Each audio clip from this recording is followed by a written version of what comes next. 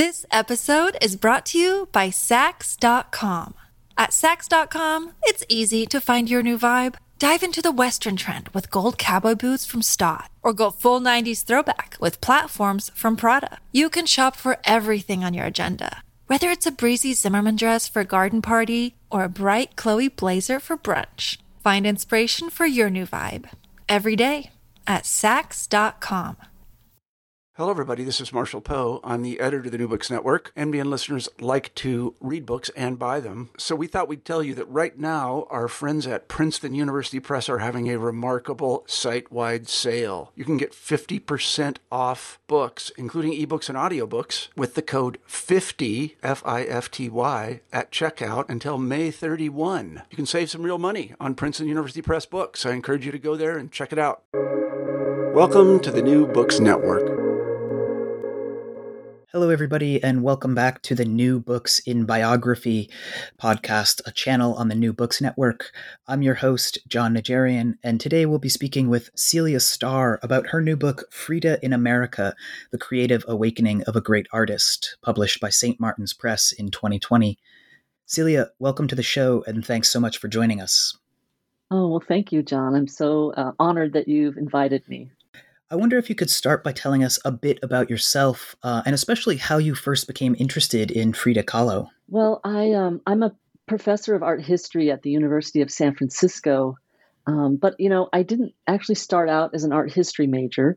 I took an art history class because I was interested in the subject, and in that first, well, maybe second actually, art history class, Whitney Chadwick, who was my professor, puts this slide up of this artist who at that time was not that well known. So we're talking 1980s now. And it was this self-portrait of Frida Kahlo, and it was Self-Portrait with Monkey from 1940. And I was just so struck by this painting. I thought, oh my goodness, who is this artist? I have to know more about her.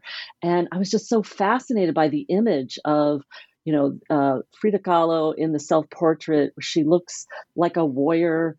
She has her hair, pulled up tight with this red ribbon, and then this black spider monkey on her shoulder that's also intertwined with the red ribbon, and then this very intense stare. I mean, her power was just leaping off of the screen, but I'm sure in person it also leaps off the canvas. And so I ended up writing my first art history paper on her. And at that time, I was like, again, I'm not an art history major, but I just got immersed in the world of Frida Kahlo. And then, her popularity started to grow in the 80s and 90s. And now we're at a place, of course, where she's this icon. But I really, again, that was like the first time that I had seen her work and that I became fascinated with it. And then I, eventually, if we fast forward after I've gotten my PhD and I start teaching art history, I would teach her in a class on artists crossing cultural boundaries. And so, I was thinking about her a lot in that context. And then that led me ultimately to giving a paper at a conference about women artists working between the two world wars. And I thought, oh, Frida Kahlo is perfect because she's working between the two world wars in the early 30s, but she's in the United States. And I thought, oh, there are just so many fascinating, aspects to that and issues. And so that's when the idea of the book came to me. That's so fascinating, and that it speaks a little bit to another question I wanted to ask, which was how you position this book alongside other biographies of Frida, especially Hayden Herrera's Frida, which was first published in 1983. What would you say, what contributions does your book make to our understanding of Frida's life and work? Yeah, that's a great question. And, if we go back to that art history classroom where I saw this painting of Frida Kahlo, and I was so fascinated. I'm writing my first art history paper. At that time, one of the major books on her in the United States was Hayden Herrera's biography of her. And that biography came out in 1983. And so you know, this is a significant detail because that means there's roughly, I think, something like 37 years between our books. And so, as you can imagine, a lot of scholarship, new photos of Frida Kahlo and her family, even some new art has emerged in those ensuing years. And so, there are many differences between our two biographies. And I'll talk about some of those in a minute. But I first want to also just say that I am indebted to Herrera's book, as well as all the other books and articles I've read over the years. And I actually kind of imagine books in conversation with other books that came before, and then books to follow. And so, on one level, I see my book in conversation with Herrera's and many others, and I hope my book will, inspire others to engage with some of the same issues, ideas, interpretations of Kahlo's art that I explore in my book. But to get a little more specific, Herrera's book, first off, is the only sort of major full life biography. Okay, that is somebody who's really covered her whole life in detail. So surprisingly, there have not been any other major biographies since Hayden Herrera's. My biography really zeroes in on a specific period of Kahlo's life while she's in the United States in the early 30s. And despite, a lot of new information coming to light since 1983 and the different focus of my book, I do also see, in a sense, my book as a companion to Herrera's, in that I think you could certainly read both and come away with a very full picture of Frida Kahlo, the person and artist. So if readers, discover that there are different interpretations within our books about both Kahlo as a person and artist, then I think that's okay. I don't think they have to match up completely, because Kahlo was a complicated person and she was a complicated artist. And so I think it's important to be able to see these different sides and interpretations. And then to get a little more specific, I would say one thing in terms of style, my book is a bit different. I was really looking to creative nonfiction for inspiration in terms of the writing style. And so I wanted to take my knowledge and skills as an art historian and combine them with a style of writing that could bring Frida's personal and creative journey alive. I really wanted readers to feel as if they were on this journey with Frida, and at the end of the book, to feel as if they really understood her and her art on a much deeper level. So the information is factual, it's coming out of years of research, but the style of writing is coming out of creative nonfiction, which uses some of the tools, of fiction writers. For example, wanting to create scenes in your biography. So in terms of content, again, due to the new scholarship that's emerged since 1983, as well as a lot of new primary documents that I utilized that nobody else has utilized, I was able to take this deep dive into these 3 pivotal years spent in the U.S. between 1930 and 33. And so my biography also really gives equal weight to her art and life. Some biographers tend to focus more on the life and not as much on the art. I really wanted to give equal weight. And so there really hasn't been any other book that's explored in depth these years prior to my book. And so a lot of different things then come out of the book and contribute to our understanding of Kahlo. One is there are lots of paintings that I talk about in depth, again, that others haven't really discussed, like Portrait of Eva Frederick or Portrait of Mrs. Jean White, etc. And then my interpretations of the paintings offer new perspectives, and I really, again, go into a lot of details about this journey that Frida Kahlo was on. And then I really, the way I set up the book is that pretty much each chapter, with the exception of maybe one, is focused around one particular major work of Frida Kahlo that she creates, so that I wanted to really provide a context for these paintings, which nobody else has done to this degree, right? And in terms of all of this work from this period of her life in the early 30s.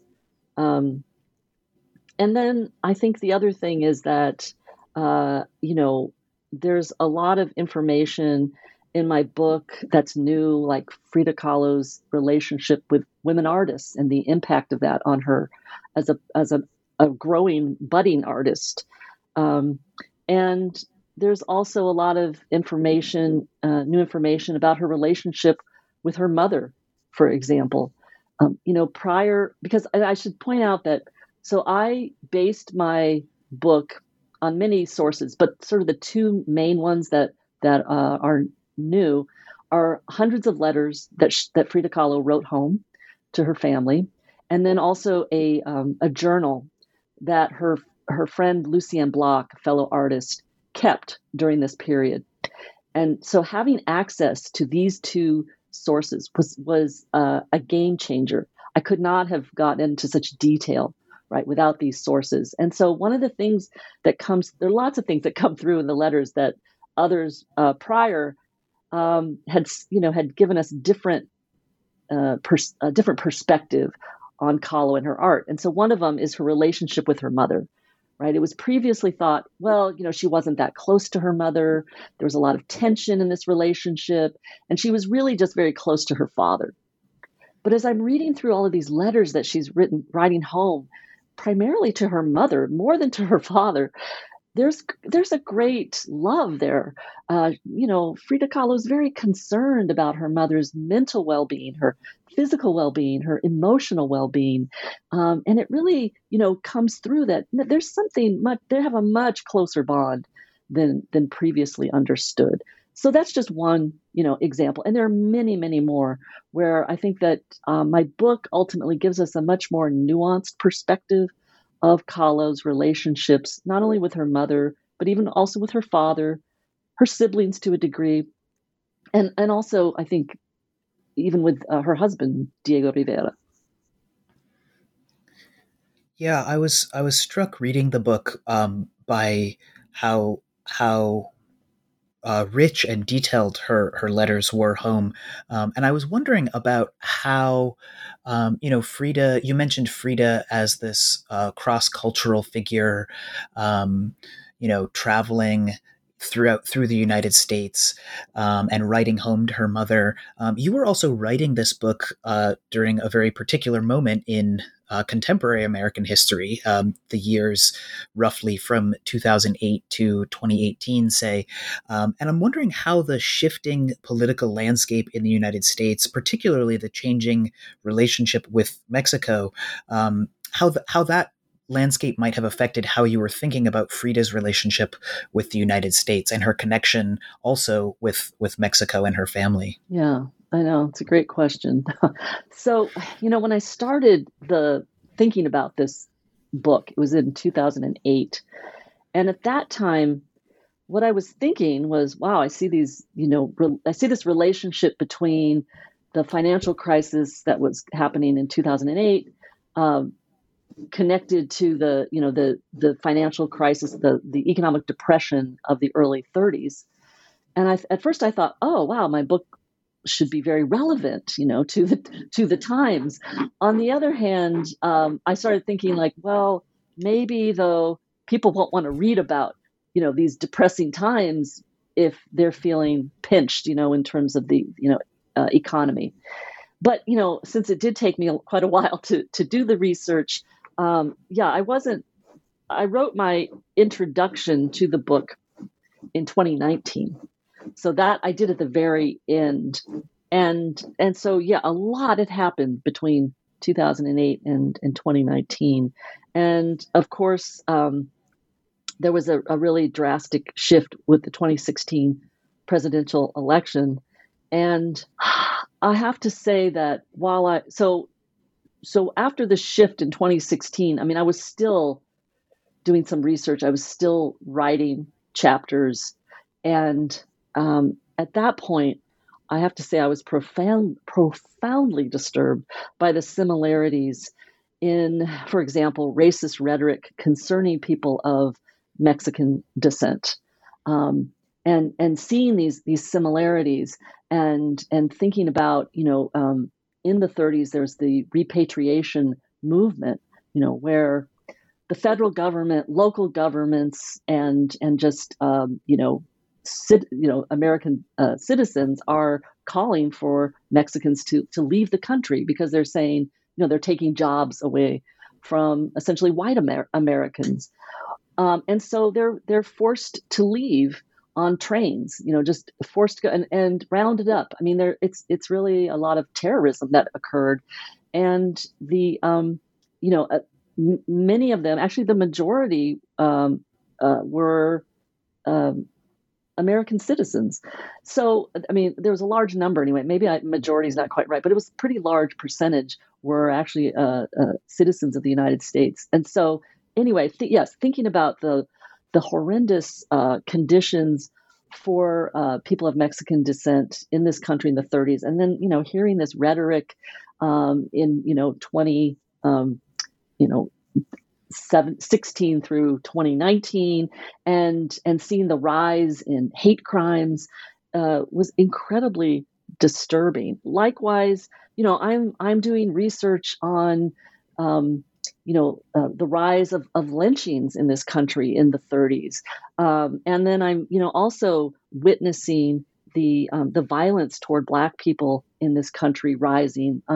The violence towards, Jewish people, synagogues, violence rising with the AAPI community, with the LGBTQIA plus community. I mean, it was just, honestly, it was at times more than I could really bear. I would have to stop researching because it was so incredibly painful. I didn't have, I think prior to that, if I'd been researching these really horrific times in U.S. history, I had the cushion of, well, thank goodness it's changed, right? Thank goodness this isn't happening any longer in this country, and I didn't have that, and so yeah, it was incredibly difficult, and like I said, I had to stop at times, but to answer that question, it really didn't impact, I don't think, unless it happened on an unconscious level, how I wrote about this period for Frida Kahlo. Because what I really did was I took my cues from her. So I looked at what she wrote about, what images she created. And then what I tried to do was find out more information about it. So I would, do all this research. And then it's kind of like taking pieces from a puzzle, and trying to put it together to create something that readers could follow, and so I was really looking to her, and then doing the research based on what she was saying, and so I think in the end, when I was writing that introduction and sort of sitting with the fullness of the experiences that I'd been witnessing currently, it was like, wow, this is really disturbing. And my only hope is that people reading my book will not only come to appreciate even more about Frida Kahlo, but also seeing this country through a Mexican woman's eyes and an artist's eyes in the 1930s maybe could help open up people's eyes to the horrors of our history, and to maybe see what's happening today, as not new, but connected back to this history. And maybe, on some level, right, if we understand this history on a deeper level, we can move forward, to a sense of greater equality for all. Yeah, that's so fascinating. One of the things that comes through so clearly in your book is how deeply political so much of Frida's art is, commenting on her surroundings and her experiences as a Mexican woman in the United States in the 1930s. I wonder if do you think that Frida's politics and also the similarities between the 1930s and the present. Do you think that at all has anything to do with Frida's contemporary popularity? Oh, yes. I mean, I think that, it's a cliche to say, but she was ahead of her time in so many ways. Um, One of the things that really, hadn't been explored as much in the literature on Frida Kahlo, though, for years, was how political she was. That side had kind of been underground more because people tended to focus on her personal pain from either her relationship with Diego Rivera or her physical pain due to chronic pain due to both having polio as a child and then this near death bus trolley accident at age 18. So people tended to focus on that more than her politics. But again, part of what really came through for me was how strong that was while she's in the United States. And so, yes, all of these things that she cares about, racial justice, economic justice, justice for women, and also somebody who was bisexual and felt very comfortable in her bisexuality and said, quote, homosexuality is good. I think that she resonates with people today on so many different levels.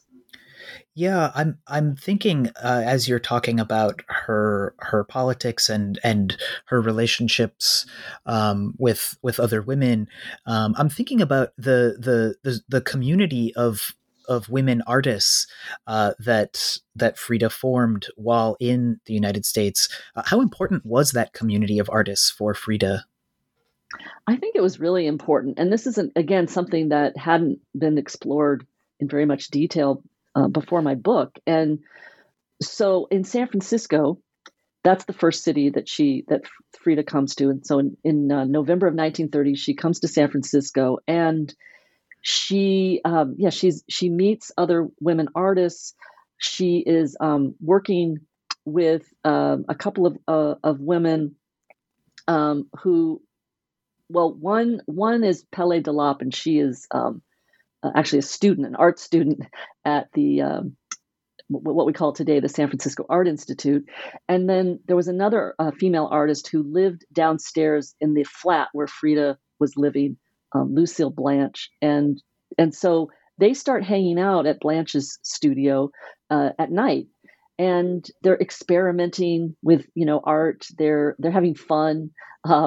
They're laughing. They're doing drawings that are in the style of what we call like a surrealist.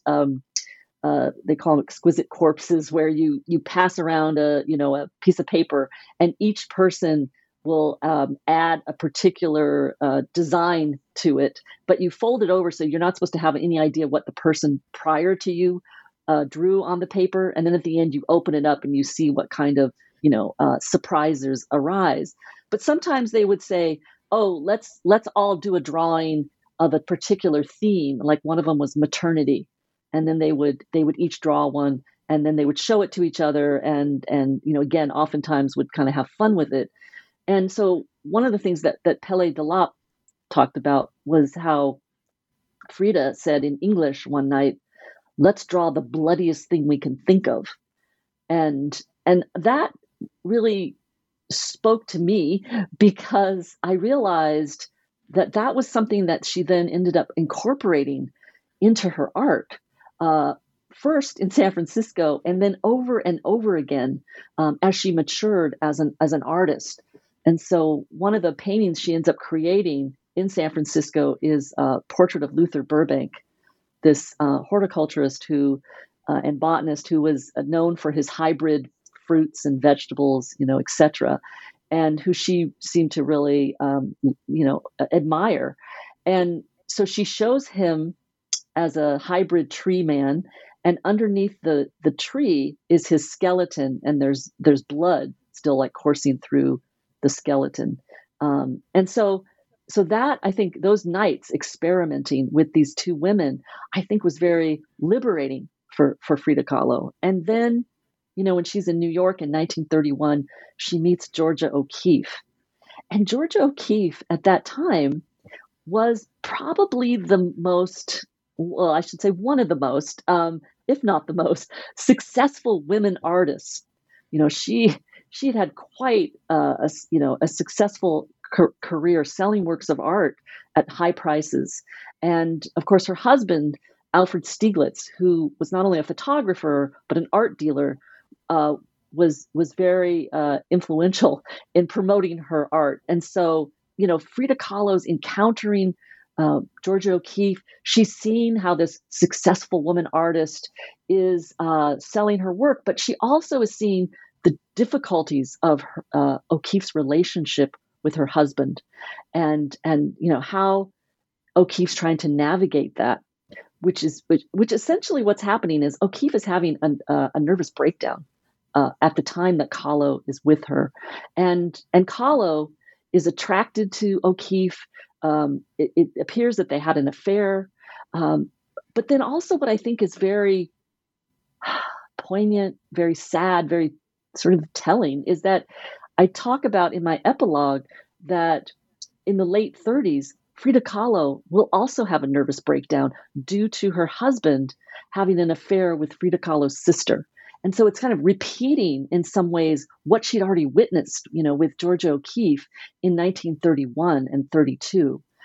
And both women end up not being able to create for very long periods of time. It was such a traumatic experience for them that they couldn't create.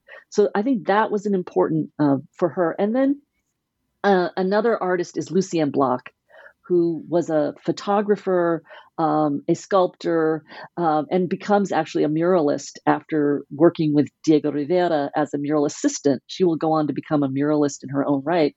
But this friendship really develops in New York in 31 as well, and then in Detroit, and then back to New York in 1933.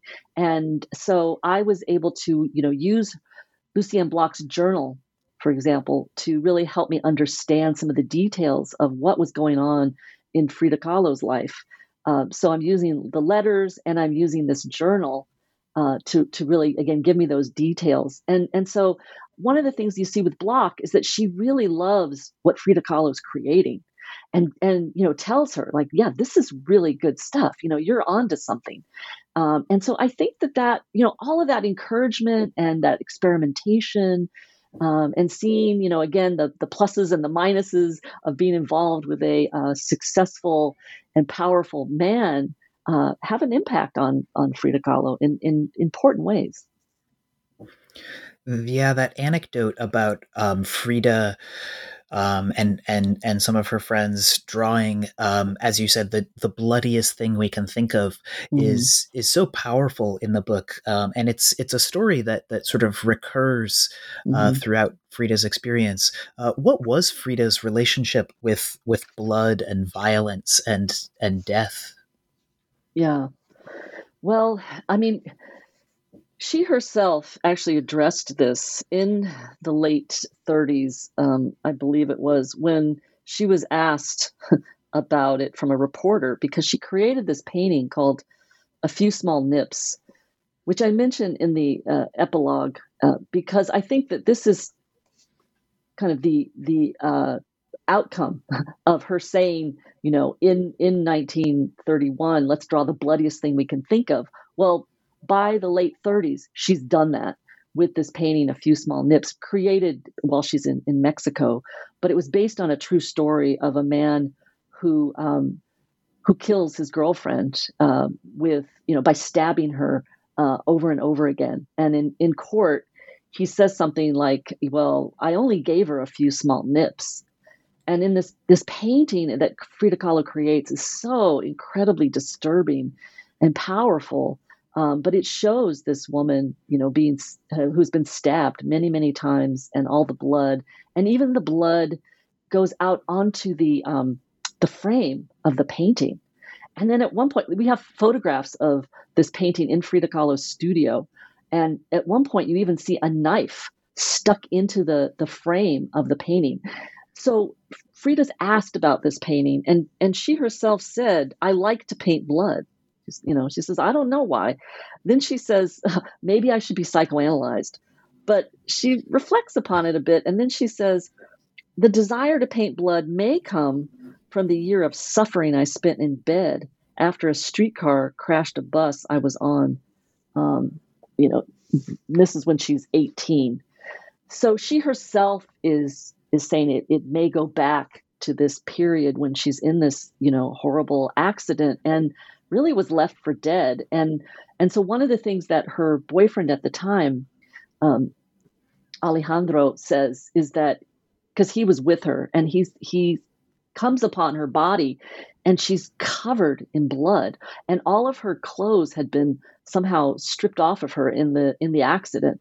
And so she's just covered in blood. But at the same time, he said there was all this gold on her body too, because apparently there was some kind of a painter on the bus who had gold, flecks, and they had dispersed and during the accident. So she's covered in blood with all of this gold.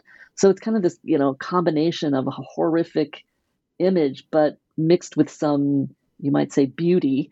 And so, yeah, that definitely seems to have had a major obviously had a major impact on her in many ways, but she herself is saying that might be the source of it. I think also, though, if growing up in a Catholic culture, certainly there's emphasis on blood in terms of Christ, and seeing some of the images, going to church every week, sometimes multiple times a week with her family. And then also, as Frida is coming into her own in the 1920s and then on into the 30s, there's a real emphasis on, after the revolution, in uncovering the indigenous cultures prior to, the conquistadors coming in and demolishing, especially Aztec culture at that time. And so there's a lot of emphasis on blood within Aztec culture as well. So I think you can see different, layers here. This episode is brought to you by Saks.com. At Saks.com, it's easy to find your new vibe. Dive into the Western trend with gold cowboy boots from Stott, or go full 90s throwback with platforms from Prada. You can shop for everything on your agenda, whether it's a breezy Zimmermann dress for a garden party or a bright Chloe blazer for brunch. Find inspiration for your new vibe every day at Saks.com. Yeah, that's so fascinating, thinking about how Frida may have been, sort of reclaiming or just even appreciating certain parts of Aztec culture. I wanted to ask too about the three major cities. You've already mentioned them in passing: San Francisco, New York, and Detroit, the three major cities where Frida spent time while she was in the United States.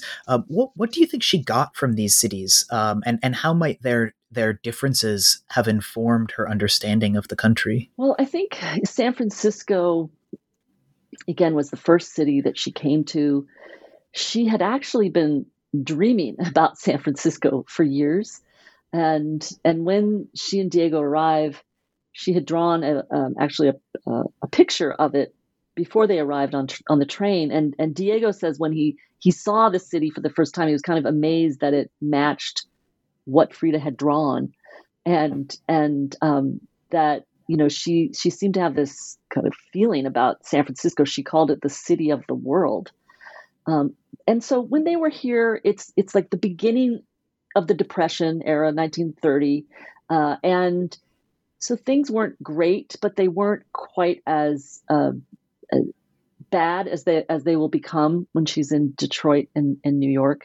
And so I think that when she's in San Francisco, she socializes a lot. She's working a lot on her art. She has an interest. Albert Bender, who was one of the really important art patrons of the Bay Area, he took a real liking to Frida. She created a painting of her and Diego and gave it to Albert Bender, which now is in the San Francisco Museum of Modern Art. And so I think one of the things you see there is her making a very savvy move to give him this painting, knowing that he would probably donate it to the museum eventually, but also that he would loan it to exhibitions of Mexican art, which he did before giving it to the San Francisco Museum of Art, which becomes SF MoMA. And so you see that, I think, influence with her art. Again, the women artists I already mentioned influencing her. She meets Dr. Ella Wesser, who becomes a lifelong friend and somebody who she really identifies with. He's also a good friend of Diego's, and he becomes kind of like a matchmaker in that when they divorce in 1939, Diego ends back up in San Francisco in 1940, and he has Frida come back to San Francisco where they remarry. So that's what I mean by kind of like a matchmaker. But he also was, always kind of the one trying to help them smooth out, problems in their relationship. So she meets important people in San Francisco. Her art, I think, really starts to take off in San Francisco. But then when she goes to New York in 1931, then she's really starting to see more and more bread lines. They're interacting with the Rockefellers, right? They're going to parties with the Rockefellers. She's seen the huge disparities between the wealth of the Rockefellers and those who are in that category who are buying art and the food, the luxuries that they can afford, the places where they're living, and then leaving and being on the street and seeing people in lines, waiting just to have some bread, some maybe a little bit of soup. And so that has a huge impact on her. She just cannot understand, how can a country like the United States that's so wealthy, that proclaims to be about democracy, how can this happen here? And then, that will continue to unfold when she comes back to New York in 1933, when, as I really chart in my last chapter, so much is happening in this period where there are protests happening right and left around racial injustice, around the disparities in terms of economic disparities and workers who are protesting. And she gets caught up in all of that. And one of her paintings, My Dress Hangs There, takes that up. And you see actual protesters that she has incorporated into her painting. So it's a painting, but there are these collaged elements in it. And then in Detroit, also, Detroit was one of the hardest hit cities in the United States during the Depression. And one of the things that she had called Detroit was she really disparaged it. She said she really hated it there. And she called it a shabby old village. And I couldn't quite understand that comment for the longest time until I was doing more research about what Detroit was going through in that period. And it's because, and then I found something else that Frida had said more specifically, which was that she was seeing trash everywhere, homes that were dilapidated. And so what she saw, in Detroit, even probably more so than in San Francisco or New York, was a city that was in crisis even more, again, with housing that was dilapidated, people living on the streets. She saw people living on the streets in New York. She saw them living on the streets in Detroit. And that has a huge impact on her. And then also, while she's in Detroit, though, she goes through some trauma with a miscarriage that also was, it's described as so severe that she could have died, or at least she feared that she could have died.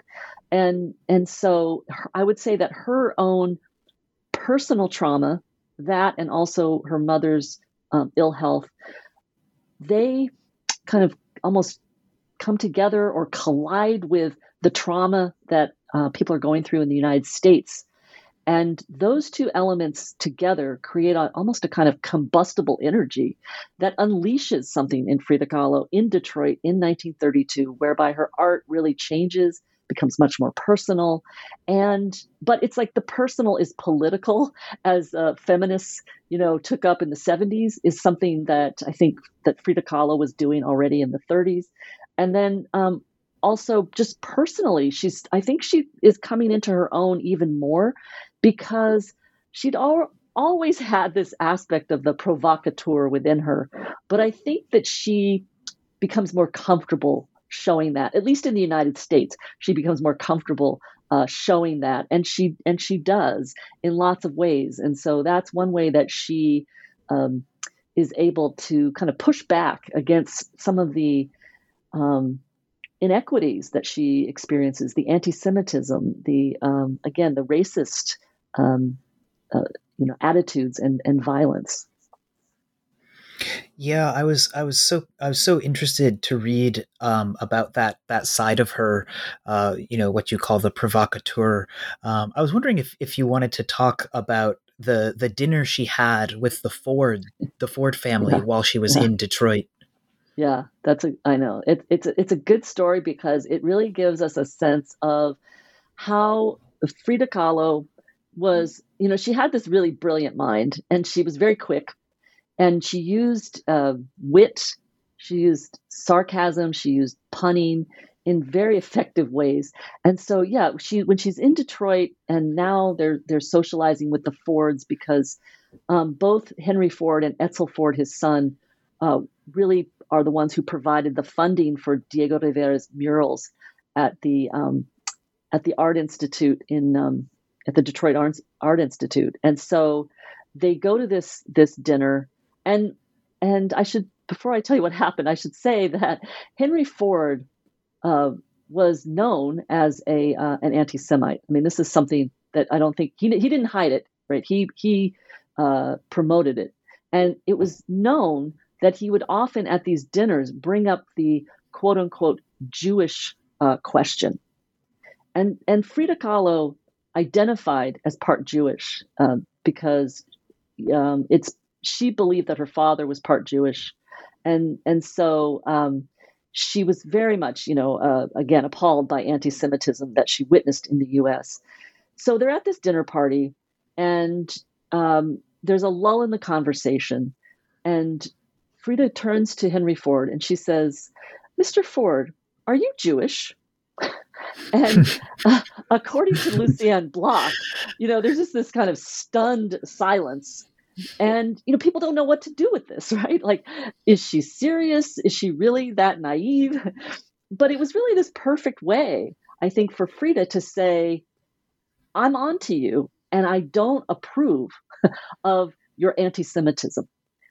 But at the same time, she had to be careful, right? Because her husband is getting paid by this man. And so I don't think Henry Ford knew exactly, right? Was she serious or was she not? And, there are indications that he really liked Frida, right? That he actually thought she was quite interesting and charming. So, but anyway, yeah, that's just like one example of how she could use her wit to really, show how she did not approve of something like, anti-Semitism. It's such a great story. I'm wondering if you see this sense of playfulness in her art. You've talked already about some of the political aspect of her art. Do you see her art also as playful in maybe in ways that are also political, like this story with Henry Ford? Mm-hmm. Yeah, I think that there's always a lot that's going on in Frida Kahlo's art. And one of the things I talk about in the book is, I think, on the one hand, I think her art is very available to people, so that you can see her paintings and you can just, have a kind of physical, emotional reaction to them, and really, find them powerful. And you don't have to necessarily take them apart and really analyze them to, I think, appreciate them and find them powerful. However, for those like me who also are fascinated by these layers in her work, I think she uses a lot of symbolism, I think she chooses her imagery carefully, and I think there is often more going on than meets the eye. And yes, I think she can be very playful. I mean, just to take that painting I mentioned a minute ago, A Few Small Nips. Okay. Now, we wouldn't think she's being playful at all with that painting. However, by calling the painting, A Few Small Nips, she is referencing what this man said about his girlfriend, who he brutally murders, saying, well, I just gave her a few small nips. And so she takes that on so that there are these different levels there, right? I think one level is like the horror of it. And on another level, it's kind of like the absurdity of it. You could kind of laugh thinking like, what? Like, how could somebody say that? And so those two levels are at play at once, right? The horror of it and this kind of sarcastic absurdity of it. And she also, created a painting of her in a suit where she's wearing a man's suit, self-portrait with cropped hair. And she's got, hair all around her where her hair has been cut off. And now she looks more like a man with really short hair and this man's suit that she's wearing. And on the one hand, you think, wow, she's so powerful. But also like what's just happened here, that she's cut off all her hair and it's lying around her kind of like she's killed something. She's killed her hair. It's this powerful act. But then she puts lyrics at the top of a well-known song. And, it says something to the effect of like, if I loved you, it was for your hair, and again, there's this like tension there between like, you laugh like, okay, this is absurd. Like, if I really loved you, it's because of your hair. How superficial can you get? But on the other hand, how it resonates with the painting is a whole other level, because this person sitting in front of you wearing a man's suit with her legs parted in a way that is accorded male privilege, holding scissors, and I think she's holding the scissors at groin level. And then with all of this hair around her that she's chopped off, it takes on again another, layer here. And there's something about how men view women. Are they only interested in women's beauty? The power of Frida Kahlo sitting there as this androgynous person saying, yeah, you're going to only love me for my hair? Well, watch what I do. I'm going to cut it all off. So there's a lot that's going on there. And I think, yes, she does often use this kind of humor, wit with her work. Yeah, it's so fascinating, and really speaks to the multiple dimensions of her art that you've mm-hmm. been talking about. I wanted to ask one final question. At the very end of the book, you write that Frida, you say she left Gringolandia a different person than when she'd arrived, and she'd created her best art. She may have had her gripes with the United States, but it was the place where her creative spirit broke through to new heights. What was it about her time in the United States that allowed Frida to flourish? Well, I think it's some of the things that I've already touched upon, but, again, like overall, I think part of what's happening is that she comes to the United States as a budding artist, as a relatively, newly married woman to this artist, Diego Rivera, who is, world famous. And he's becoming more and more famous in the U.S. because he's getting these major mural commissions. He's having a major retrospective at the Museum of Modern Art in New York. So I would say his fame was growing certainly here, and she is, in the beginning, she's really kind of his in his shadow in many ways as an artist, as a person. She's still, I think, trying to figure out her role as an artist, married to an artist, her role as the wife of an artist, and so while she's here, let me back up a second. I think when she comes here, okay, she's been working on her art. she's made some important, strides in her art, but she's really still at the beginning, right, of this artistic journey. And I think when she came to the U.S., she was equipped with everything she needed to create this breakthrough. All right. But because she's in a different country, and in a country that's going through all this turmoil that I've mentioned previously, and she's both being well, and I should also say, not only is the turmoil, but there are things that she loved here too. She saw some great art, for example, at the Metropolitan Museum in New York. She loved the Bay, the San Francisco Bay when she was here. So there are things that are also inspiring her on a positive level. So all of these things that are coming together with what's happening in the U.S.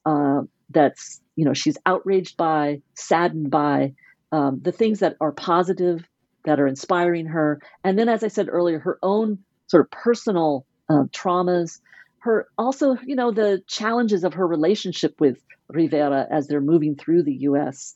I think, all of these things become much more intensified because she's in a different country and experiencing it then, through her eyes as a Mexican woman, a Mexican artist who feels passionately about the communist ideals of equality. She sees, it's important for workers' rights to see equality for all. And so I think all of these different factors just really came together, as I said earlier, to create a kind of combustible energy that allowed her to then create works like Henry Ford Hospital and My Birth that really hadn't been, created in Western art previously, at least, since, let's say, maybe the Renaissance. And they're really amazing works of art in terms of putting women's personal experiences out there, like a miscarriage, for example, giving birth. These are subjects that really were not highlighted in art at that time. So she's quite a trailblazer. And I think it's just all of these different factors happening while she's in the U.S., a place she, really has problems with, despises in many ways, but also has found, as I said earlier, some, inspiration as well. Celia, we've already taken up a lot of your time, but I do want to thank you so much for joining the New Books in Biography channel. I've really enjoyed hearing about your book, Frida in America, and also learning more about Frida Kahlo today. Well, thank you, John. I've really enjoyed talking to you today, and you asked me great questions, so thank you. Thank you, and take care.